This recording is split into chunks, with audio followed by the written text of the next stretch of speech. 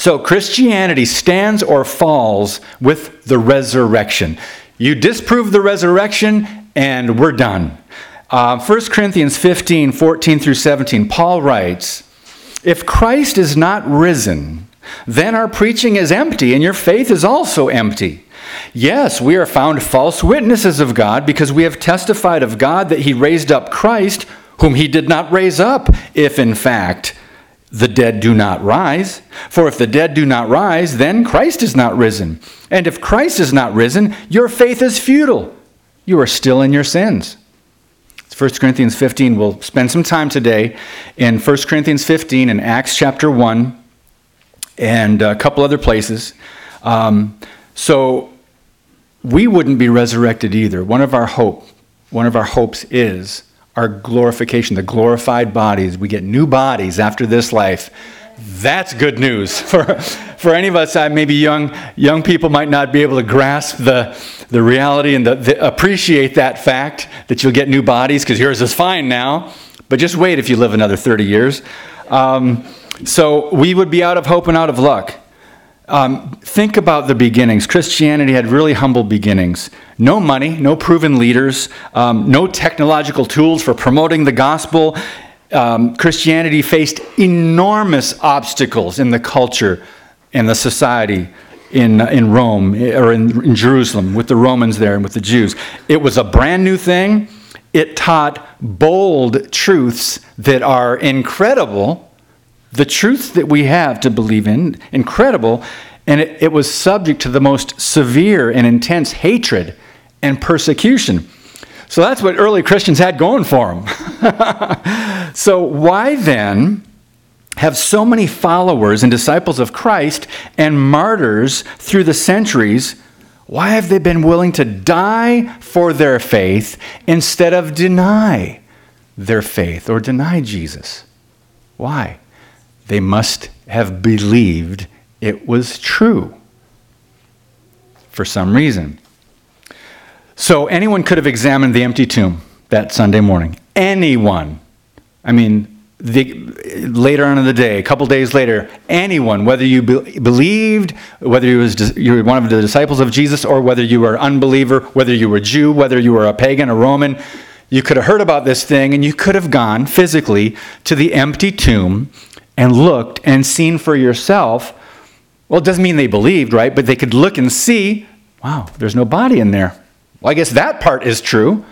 So even the Jews testified to the fact that Jesus' body was not there, that the tomb was empty. So anyone could have gone to look. So how would you disprove Christianity? Just produce a body. Produce the corpse. Parade it through the street. Put it out there. But they couldn't, could they? They didn't. So that's one thing to think about. So the resurrection is real, and that's what we're going to talk about today. I've got a quote from J. Warner Wallace. He's a cold case homicide detective, former atheist, now an apologist. He's now an author. He also works part-time at Biola University in California. Here's what he said. "I am not a Christian because it serves my own selfish purposes." So let me parenthetically insert here, Christianity is not about living your best life now. All right? If we could live our best life now, what do we need heaven for? What do we need eternal life for? If this life is the best that it gets. Oh, God, help us. I'm not a Christian because it works for me. I had a life prior to Christianity that seemed to be working just fine, and my life as a Christian hasn't always been easy. I'm a Christian because it's true.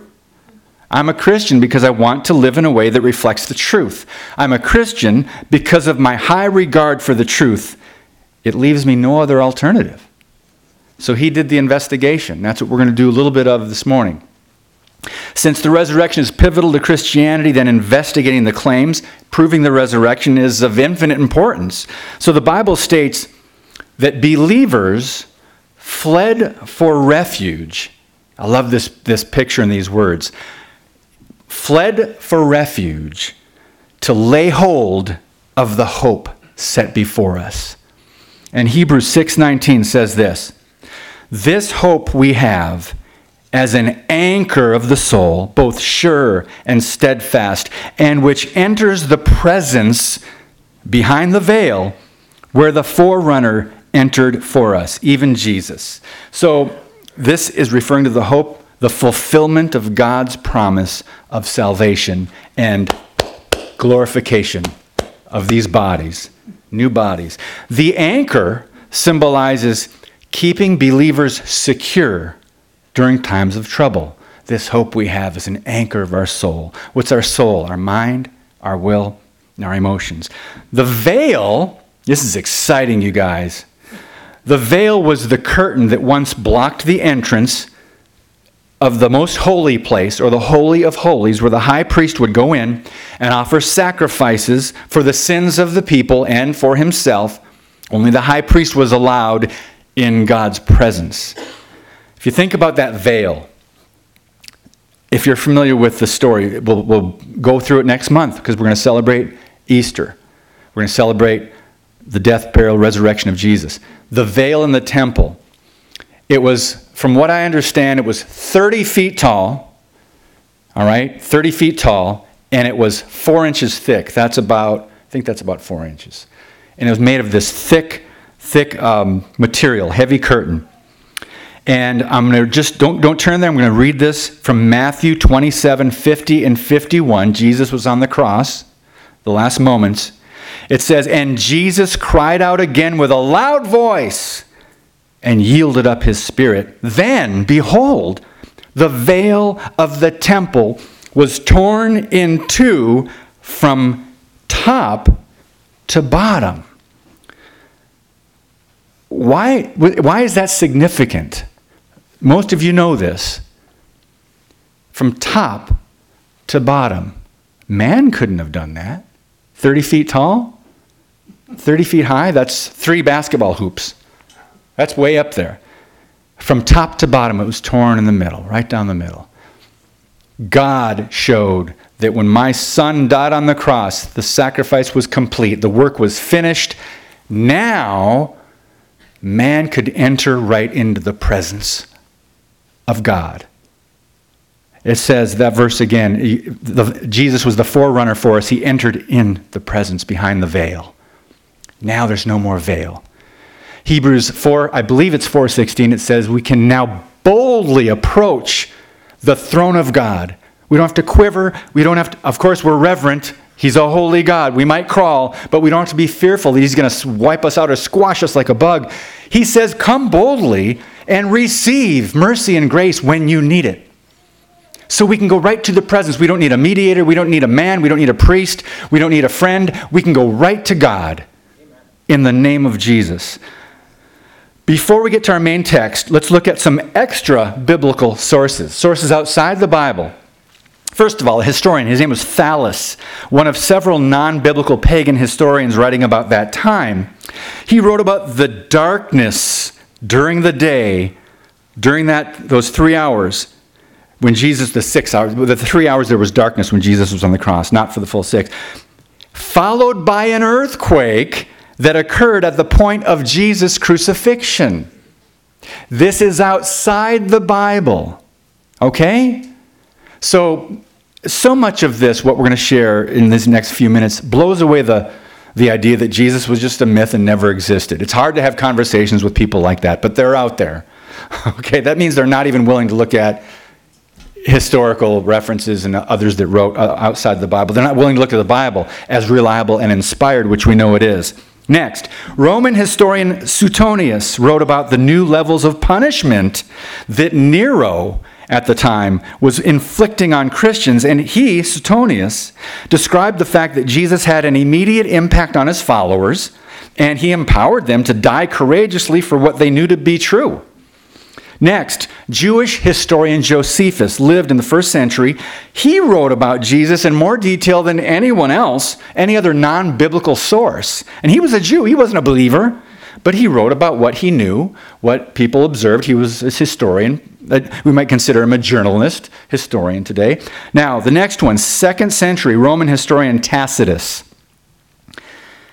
confirms that Christianity was founded by a man named Christus, whom he said was, quote, put to death as a criminal by Pontius Pilate, procurator of Judea in the reign of Tiberius.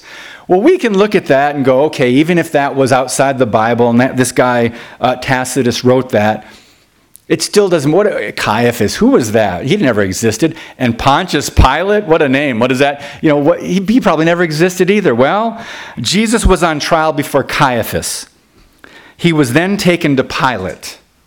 The tomb, this is inconvenient for a lot of atheists and skeptics, by the way. Archaeology is very inconvenient. The tomb of Caiaphas, the family tomb, was discovered in 1990 in Jerusalem. Inside were the very bones of the infamous high priest mentioned in the Gospels, Caiaphas. There it is. As for Pontius Pilate, well, there was not much evidence of his existence either. Did he really exist? Did he really stand before Jesus and send him to crucifixion? Well, there was a first century inscription discovered at Caesarea in 1961 that confirmed that he was indeed the procurator of Judea from 26 to 36 AD. That's just what the Bible taught. Question. Christianity was a threat to the religious leaders at that time, to the Jews. Christianity was a threat to the Romans. Why? Because of their thought of revolt. Well, if more people start following this Jesus and he's already getting thousands of people behind him, they might revolt. So the Jews were afraid of Christianity. The Romans were afraid of Christianity. Why do you think then? They tried to disprove the resurrection. Without reading anything, just common sense and reason tells you they would go investigate and try to find that body of Jesus. Right? Without reading anything else. It's just common sense. But we have the Bible to back it up. Why then do you think that the Romans and the Jews did not refute Jesus' resurrection and stop this new thing, the way, Christianity, before it began? Why? Why do you think they did not? I'm here to suggest to you because they could not. Hundreds of thousands, or at least hundreds or thousands of eyewitnesses were around. For one thing, Paul testifies about that. We'll get to that a little bit in 1 Corinthians in a minute. So Jesus did many miracles. A lot of people saw him. And I'm not even talking about after his resurrection and appearances. I'm talking about his miracles that people saw and witnessed. The word would spread with just one miraculous deed. The word would spread.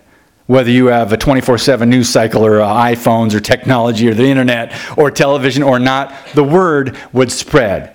Okay? So let's look at the gospel. Open up to 1 Corinthians chapter 15. And let's look at the gospel.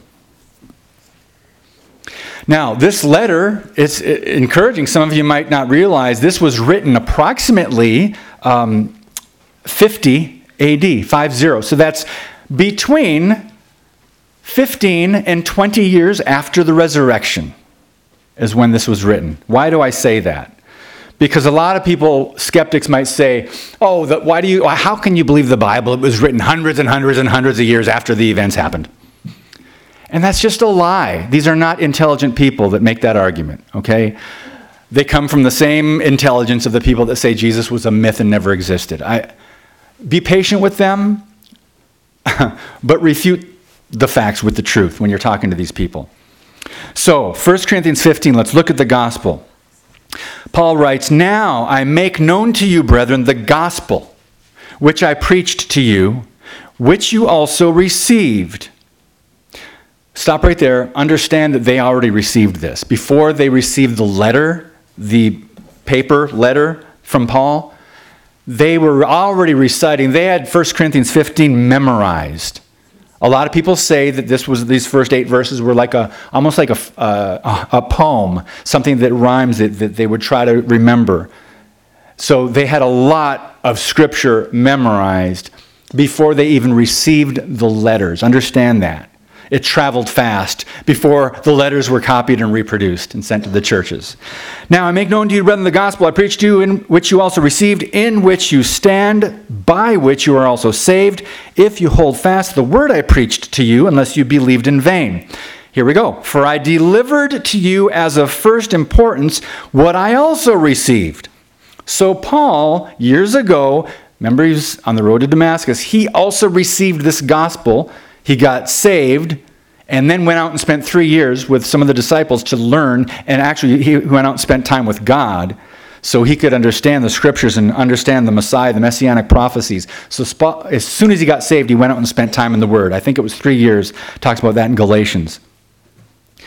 What I also received, here we go, that Christ died for our sins according to the scriptures, and that he was buried, and that he was raised on the third day according to the scriptures. What were the scriptures? The Old Testament, the prophecies, the prophets. Okay? And that, verse 5, here we go, he appeared to Cephas. You better back this up if you're going to mention people by name. You better back this up if you're putting these claims down on paper to be permanent. He appeared to Cephas, then to the 12. After that, he appeared to more than 500 brethren at one time, most of whom remain until now, but some have fallen asleep, some have died. What does that mean? Most of the people, the hundreds and hundreds that saw Jesus, were still alive. They hadn't died yet at the time this was written. No wonder the Jews and the Romans couldn't stop the truth from spreading. Too many people saw Jesus. Then he appeared to James, then to all the apostles. Verse 8, and last of all, as to one untimely born, he appeared to me also. Paul was saying, well, I didn't get to be one of the apostles, original apostles, but boy, did God use Paul, right? Now, this is interesting. Josephus, that Jewish historian we mentioned earlier, he also, outside the Bible, he testifies that James, the half-brother of Jesus, he was the leader at the Jerusalem Council, by the way. If you look at Acts chapter 15, James was a pillar in the early church. But talk about an amazing conversion and transformation. James was a skeptic. Do you remember even before the Passover, before Jesus came into town, came into Jerusalem, it says even his own brothers didn't believe in him. I want you to just grasp that truth. So here's James.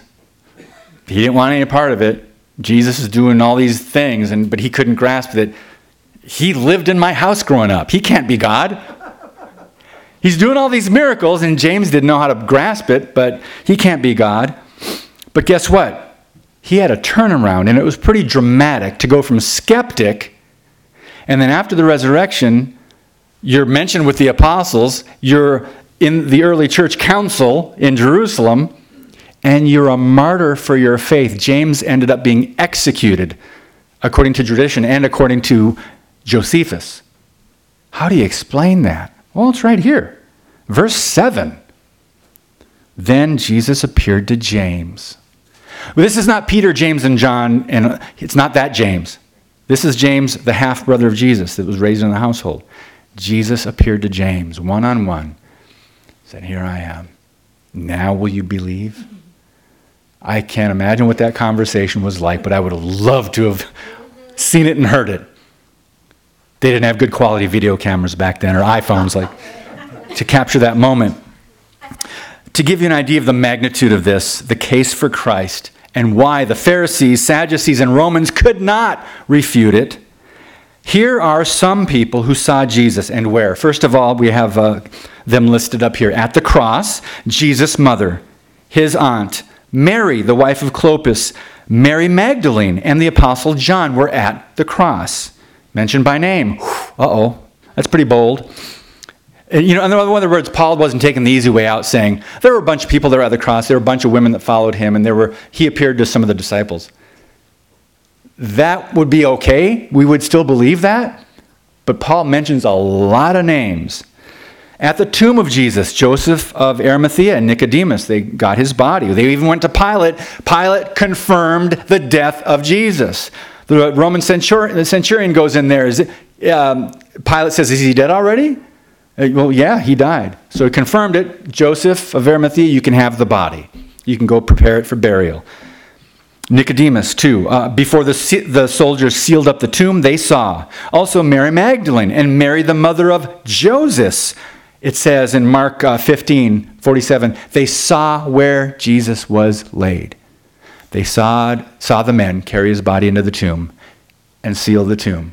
Eyewitness testimony. Resurrection Sunday, Mary Magdalene, the mother of James. Mary, the mother of James, two separate Marys. Salome brought spices to anoint Jesus for burial. That's Mark 16:1.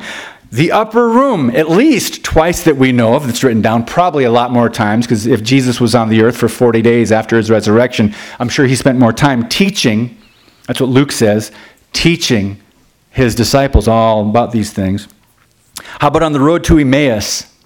On the road to Emmaus, two disciples, one of them mentioned by name, Cleopas. How about when they were eating with him after his resurrection? How about 6 of the disciples fishing along the shore? I believe that's in John 21, one of my favorite scriptures in the Bible. And Jesus says, come and have breakfast. He did say that. And he had fish cooking for breakfast and whatever else. And 6 disciples were there. They mentioned 2 of the names, Didymus and Nathanael. How about at Jesus' ascension? We're going to get to this in a minute because we're jumping to Acts chapter 1 in a minute. And we'll read that. So a lot of people that were mentioned, a lot of names. Luke 24 mentions Mary, Joanna, and the other women. Are we making a case for Christ? Are we making this case right now? Okay. They returned from the tomb, told the apostles they saw Jesus alive. First of all, Luke. As an author and a writer, I appreciate his meticulous descriptions, his attention to detail, and the way he wrote, his journalistic account of Jesus. I love it. So, but by the way, so we mentioned all these women going to the tomb. Don't you think the gospel writers could have come up with a better story to make their heroes, the disciples, look better? You think about it. Peter denies Jesus and rebukes Jesus. James and John want to call down lightning from heaven. Judas betrays Jesus, and he was caught stealing money the whole time from the ministry, taking money out of the bag. One guy ran away naked when Jesus was arrested. Thomas doubts the resurrection until Jesus appears the second time. This is a bunch of, it's like a comedy here. You know, these guys bumbling, I mean, they're imperfect, right? But if you're writing something to substantiate your movement or your ministry or your religion, whatever it might be, you want to make your heroes look good. Why? The Gospels don't do that. They don't go out of their way to make their heroes look good.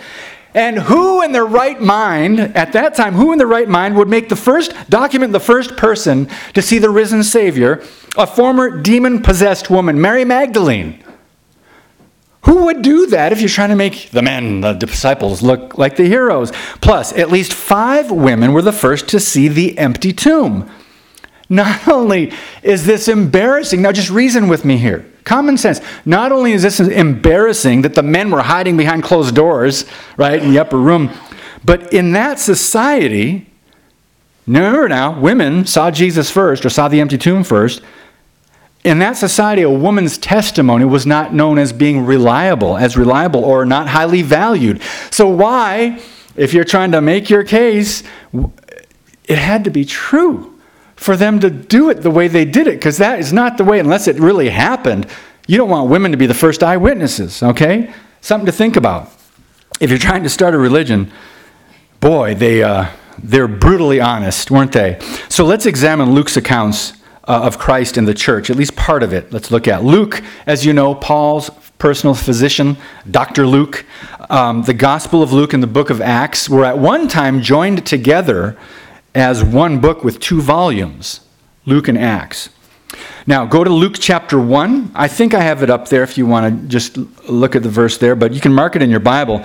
Just the first 4 verses in Luke. Remember, Luke wrote Luke and then wrote Acts. He said in Luke chapter 1, verse 1, "Inasmuch as many have taken in hand to set in order a narrative of those things which have been fulfilled among us, just as those who from the beginning were eyewitnesses and ministers of the word delivered to us, it seemed good to me also, having had perfect understanding of all things from the very first." So Luke was a brainiac, in other words. "To write to you an orderly account, most excellent Theophilus." Why? right here, verse 4, that you may know the certainty of those things in which you were instructed.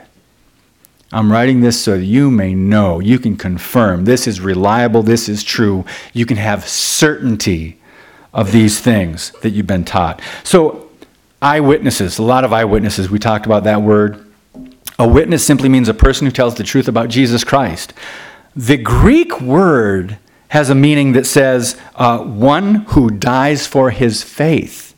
A witness is one who dies for his faith, because that was commonly the price in those days for testifying to the truth of Jesus and the resurrection. But think about this for a minute. Back up. We're digging in quite a bit here, but imagine if we went from let's see, John's gospel and jumped right to Romans. Let's just say for a minute Luke didn't write what he wrote over the number of years it took him to write Luke and Acts. So you'd be reading about the end of John, which John says Jesus did many other things that the world would not even contain the books that could be written if you wrote everything down that Jesus did and said. I just paraphrased what John explained. So we don't have the full story, but we have enough evidence and facts and testimonies about miracles and Jesus' resurrection. So you would be reading about John, what he's describing about Jesus, and then all of a sudden we'd be reading the book of Romans, and all of a sudden we'd be reading Paul writing to the followers at Rome. Who was Paul? Where did he come from? How did the gospel get from Jerusalem to Rome? So the book of Acts answers these questions and tells the story of the good news spreading around the known world and the hard times that Paul went through in ministry. So thank God for Luke and Acts, those two books. I really appreciate these two. One thing some people wrongly claim, like I mentioned before, is that the things that they wrote, that Luke wrote down, was written so far later, so much later than the events, but that lie was debunked. Here's another thing. We know that 1 Corinthians, by the way, was written around 50 AD. The book of Acts, well, let me just ask you this question. If you're writing a history book on the United States, or even New York, let's just say New York, and that history book does not have anything, no mention of 9/11 and the terrorist attacks, the Twin Towers, the Pentagon, the plane going into the Pentagon, out in the field in Pennsylvania, and all the people that died on that day in 9/11. If there was no mention of that, and you're reading a history book of the United States, what could you conclude? That the book had to have been published before 9/11. Does that make sense? Just nod if you're tracking with me. The book of Acts had to be written before 70 AD. How do we know that? Because there's absolutely no mention of the destruction of the massive temple in Jerusalem. No mention. So we know that Acts, at least the book of Acts, was written earlier than 70 AD. So we're getting 70, 35, roughly some years, 35 years after the resurrection. But we know Luke was written before that. Right? Because Luke preceded the book of Acts. However many years it took to write Luke, we don't know. But we can just surmise that some of these books, especially I think Mark was an early gospel, 1 Corinthians was one of the early, I think Galatians too. Those might have been some of the earliest documents we have within about 15 years of the resurrection. Okay? Now, if you're 15 years old or younger, you don't have to answer this. But for the rest of us, can you remember something that happened in your life 15 years ago, which would have been 2004? Can you think back that far? If it was a life-changing, dramatic, major event that impacted history and everybody you knew around you, a political system, a religion, and something that was so astonishing that had never happened before, that was prophesied, do you think you would imagine, do you think you would remember that from 15 years earlier? Okay, so I'm just trying to reason with you a little bit. Now let's go to Acts chapter 3, because Luke often mentioned prophetic things, places, times, historical details. Luke was so precise and correct, and he had an amazing understanding of prophecy. And Acts chapter 3, verse 18 and 19 says this. Let's just go Acts chapter 3, 18. But those things which God foretold by the mouth of all his prophets, what things? That the Christ, the Messiah, would suffer. Those things God has thus fulfilled, Luke says. Repent, therefore, and be converted, that your sins may be blotted out, so that times of refreshing may come from the presence of the Lord. So these prophecies were fulfilled by Jesus the Messiah. No need to look for a Messiah anymore. And so Luke is pointing to fulfilled prophecy, and then verse 19, he says, what do you do? Because of knowing Jesus is the Messiah, what do you do? Confess your sins, repent, acknowledge him as the Christ. Be converted so that your sins may be blotted out. And thank God we just celebrated communion. Our sins have been blotted out, but we need to continually go to God and examine ourselves. Now, go to Acts chapter 1. We've been waiting all this time to get here. Acts chapter 1. So Luke is writing. We just read a little bit of what he wrote in Acts 3. Luke is writing, Acts chapter 1. Interesting how he starts it out. The former account I made, O Theophilus. What is he talking about? The Gospel of Luke. The former account, so this came later, of all that Jesus began to do and teach until the day in which he was taken up. What does that mean? Well, God the Father took up Jesus in his resurrected body from this world to his rightful place at the right hand of God. Until the day he was taken up, after he, Jesus, through the Holy Spirit, had given commandments to the apostles whom he had chosen. Verse 3, to whom he presented himself alive. When? After his suffering, after he died, by many infallible proofs. I think another translation says many convincing proofs, being seen by them during 40 days, and speaking of the things pertaining to the kingdom of God. They were so blessed to not only see the Messiah, fulfill the prophecies, but then be taught by Jesus. Wow. But notice, 40 days. After his resurrection, he stayed another 40 days. Very important to remember. That's why there were so many eyewitnesses around that saw Jesus coming and going and teaching them. And then verse 6. When they had come together, they asked him, saying, Lord, will you at this time restore the kingdom to Israel? Now, we have a good understanding of what that means. The verb restore shows that the disciples were expecting a political kingdom. And the noun Israel, restore the kingdom of Israel, shows that they were expecting a national kingdom. And when it says this time, are you at this time, like now? Are we ready to go? It suggests that they were expecting its immediate establishment of this new kingdom of God. But how did Jesus answer them? What did he say? Verse 7, he said to them, it is not for you to know times or seasons which the Father has put in his own authority, but you shall receive power when the Holy Spirit has come upon you, and you shall be my witnesses. You shall be witnesses to me in Jerusalem and in Judea and in Samaria and to the ends of the earth. So before we discuss the return of Christ, because we're talking about his resurrection now, his appearances, let's look at 4 things that are reasonable to believe about Jesus. Now, this should be in your bulletin as an insert. We made copies and put this in your bulletin so you can think about this later. So we're going to go through this pretty quickly right now. There's good reason to believe the following. Number 1, Jesus truly did die on the cross. I think the Islam teaches that Jesus did not die on the cross. I believe Islam also teaches that someone took Jesus' place and was crucified. It wasn't Jesus. So there's some lies out there. So we know, though, that Jesus did die on the cross.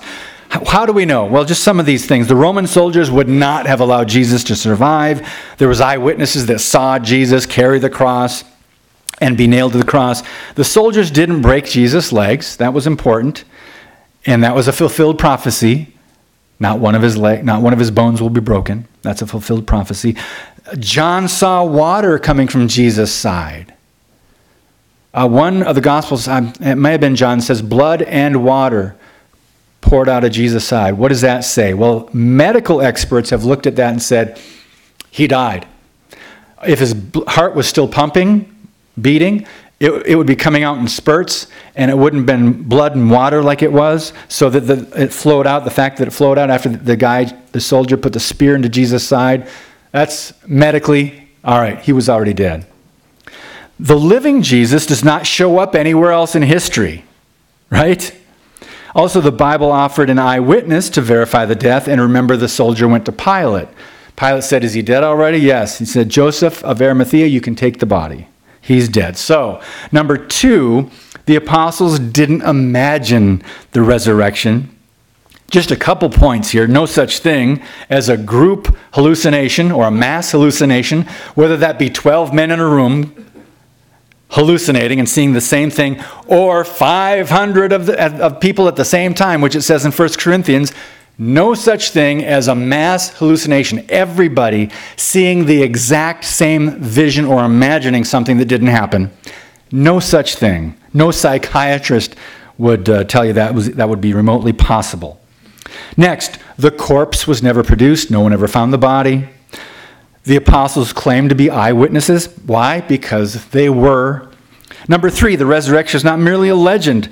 First of all, there's not enough time for a legend to develop. And as we mentioned, the first eyewitnesses were women, which at that time would have been seen as unreliable. And number 4, the apostles were not lying about the resurrection. First of all, where are they going to take the body? What are they going to do? What would have been their motivation? They could not have removed the body. The locals, who were not followers of Christ, the locals would have known about it. Can you imagine trying to keep something like that a secret? I mean, Jesus was followed by the masses.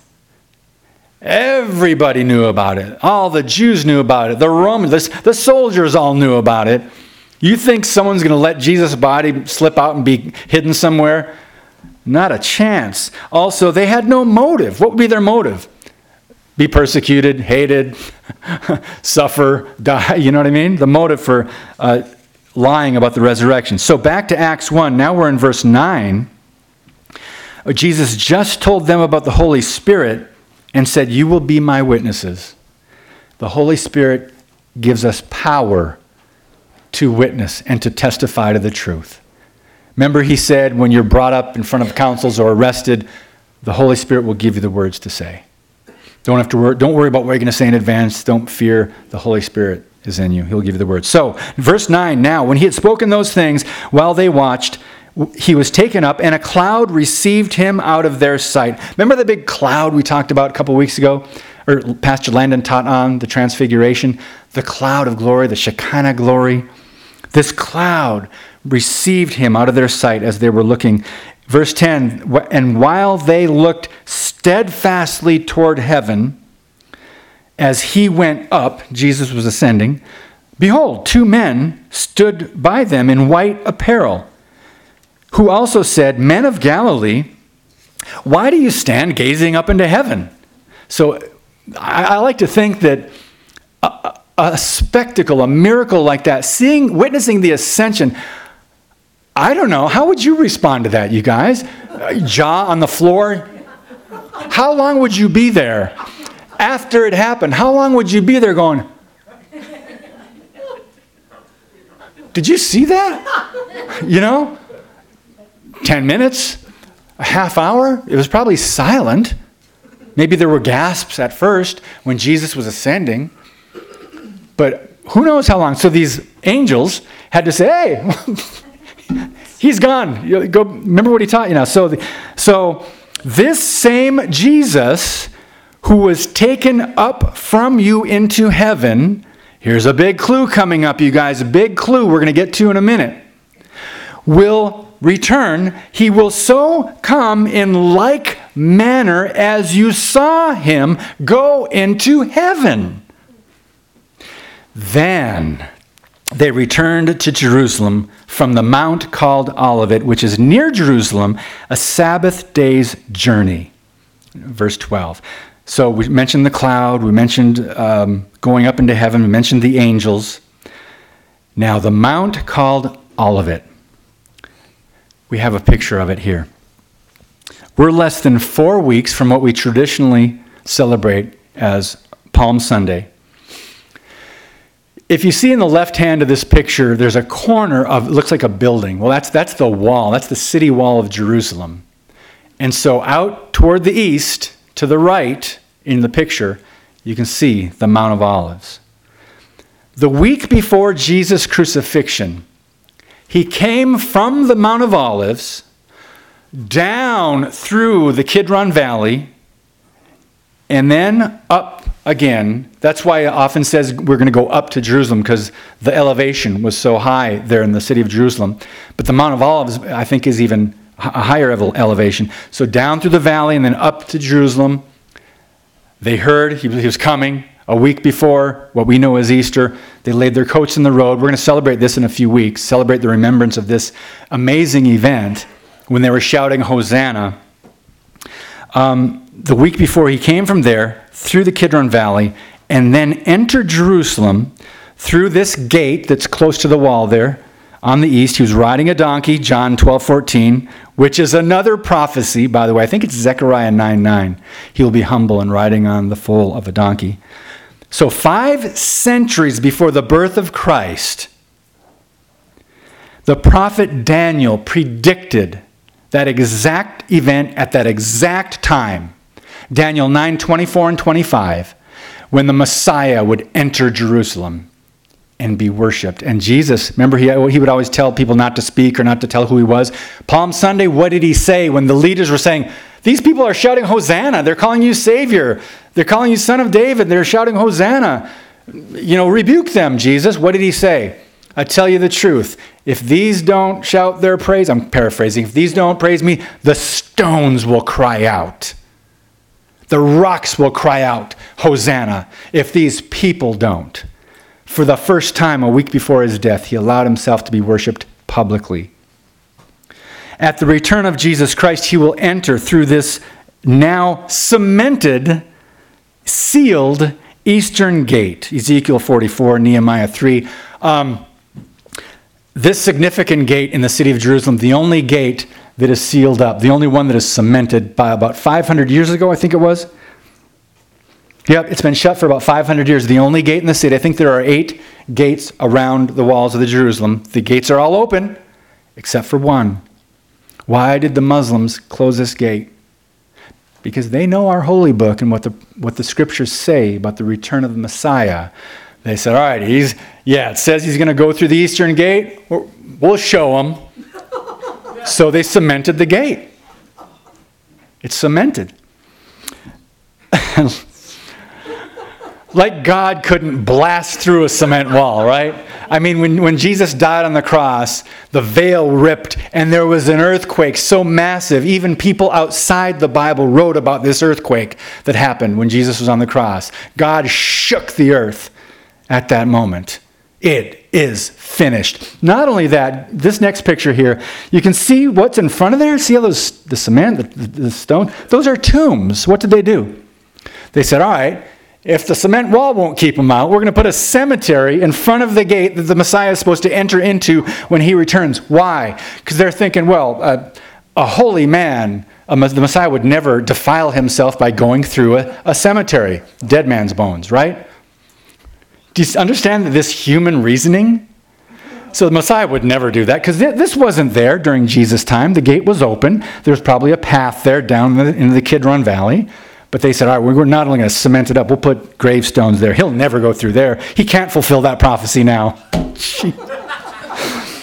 All right, so go to Zechariah. Actually, I think I have it on the screen. If you want to mark it down in your notes, we got some room in your bulletin this week for notes. Zechariah 14:4. when he returns in that day, what day? The day of the Lord. His feet, whose? The Messiah, Jesus. His feet will stand on the Mount of Olives, which faces Jerusalem on the east. And the Mount of Olives shall be split in two from east to west. There'll be a massive earthquake again, splitting the Mount of Olives. You saw that picture. It's a pretty big mountain. Couldn't tell from the picture, but it will literally be split, making a very large valley. Half of the mountain will move toward the north. Half of the mountain will move toward the south. Zechariah 14:4. About 593 BC, the prophet Ezekiel recorded this vision in the first 4 verses of Ezekiel chapter 43. Afterward, he brought me to the gate. Which one? There's 8 gates. The gate that faces toward the east. Behold, the glory of God of Israel came from the way of the east. His voice was like the sound of many waters. How many of you have been to Niagara Falls?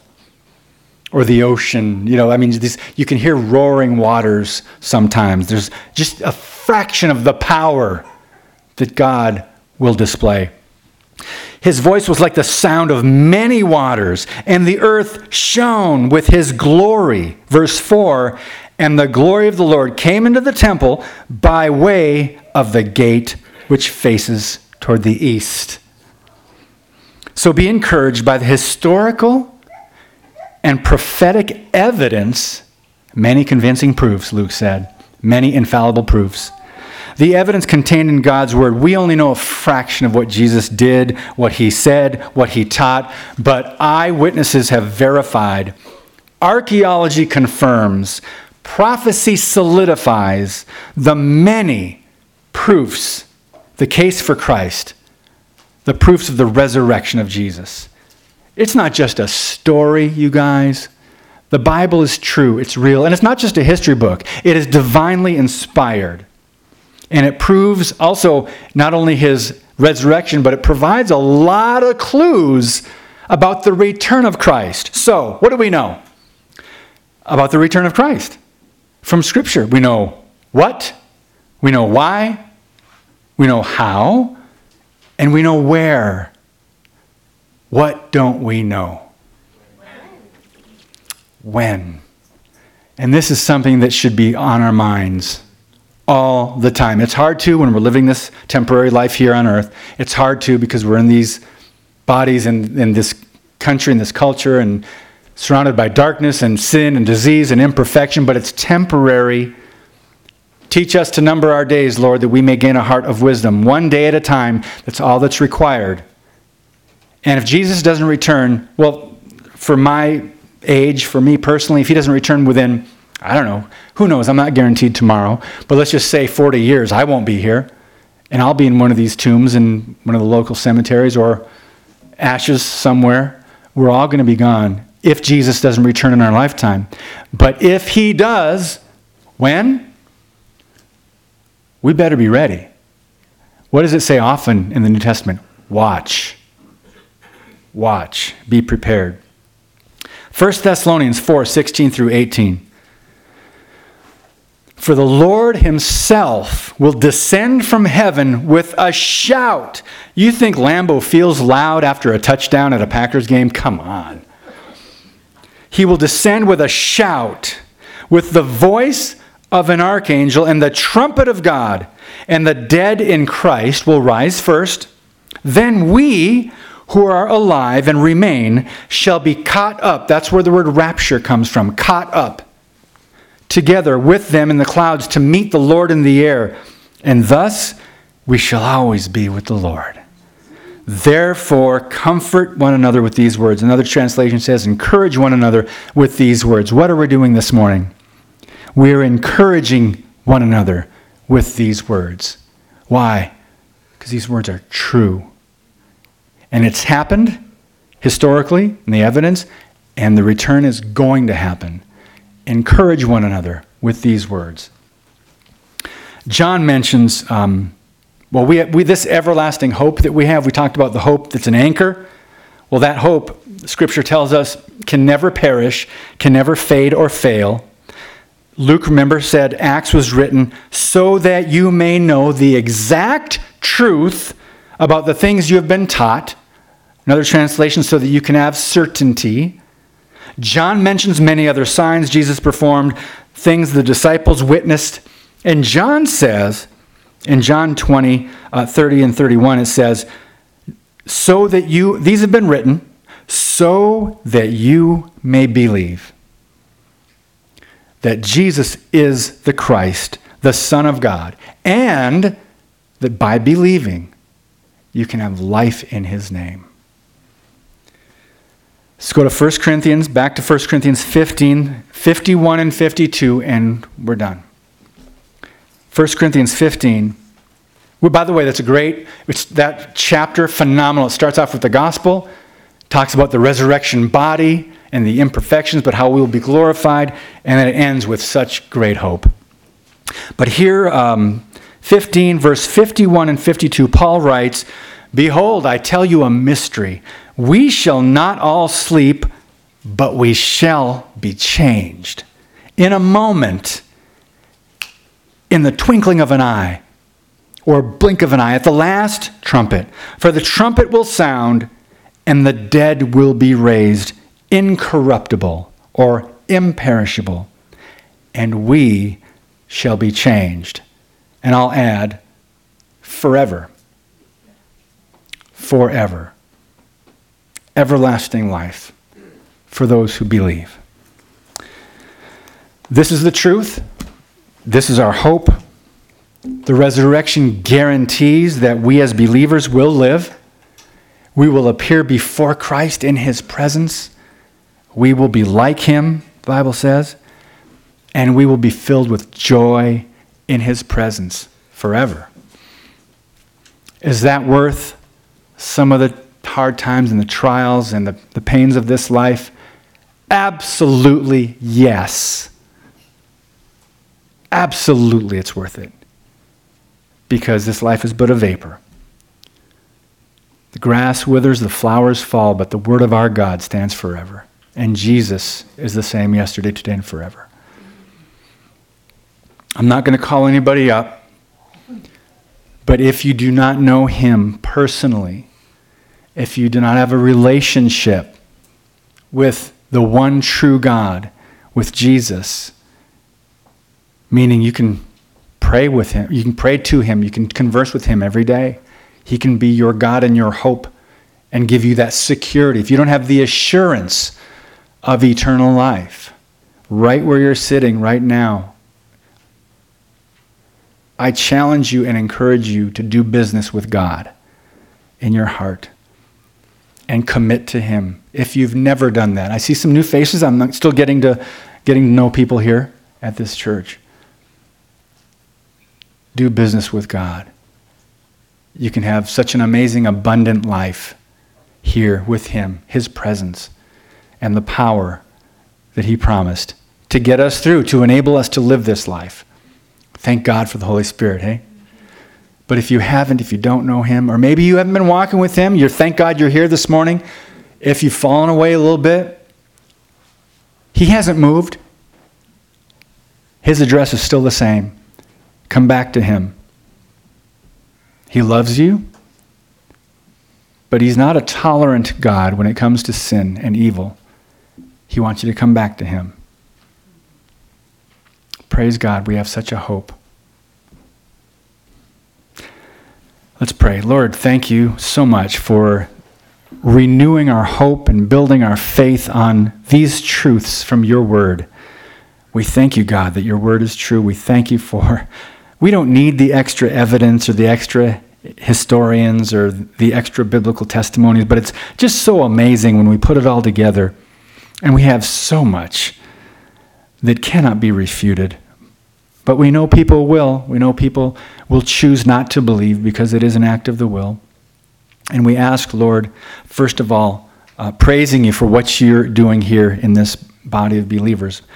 But Lord, for those in our sphere of influence, when we leave this place, We know a lot of people are in different places in their faith, some unbelievers, some believers that are loving this world and walking according to the things of this world and not according to your word. Well, we ask that you would use us to sometimes gently encourage and sometimes use us to challenge, Lord, our professing brothers and sisters in Christ. And Lord, we are your witnesses, we are your servants, and we want to do what you've called us to do. So use us to share this good news, the truth that we need so desperately here in this world. We need it. And God, we thank you that we have a living hope that can never fade and never will fail. We praise you, Lord, for your goodness and for speaking to our hearts this morning. We thank you for the worship. We thank you for allowing us to have communion with you and come back to you and repent of our sins. And we thank you for giving us a clean slate. And we praise you for this message of truth and the hope we have in the resurrection. We look forward to it, Lord. We don't know when. It's the only thing we don't know. So, Father, one day at a time, help us to live according to your word. Help us to love others, even those that are hard to love. And Father, I pray that you would help us not be hard to love at times. Give us patience, and thank you for the fruit of self-control and love and joy and peace and kindness and goodness and faithfulness and self-control. Thank you again, Lord. We give you all the praise and glory for your truth, that you are a God who never changes, and your word is eternal, and we rest in that and trust in that again. In Jesus' name, amen.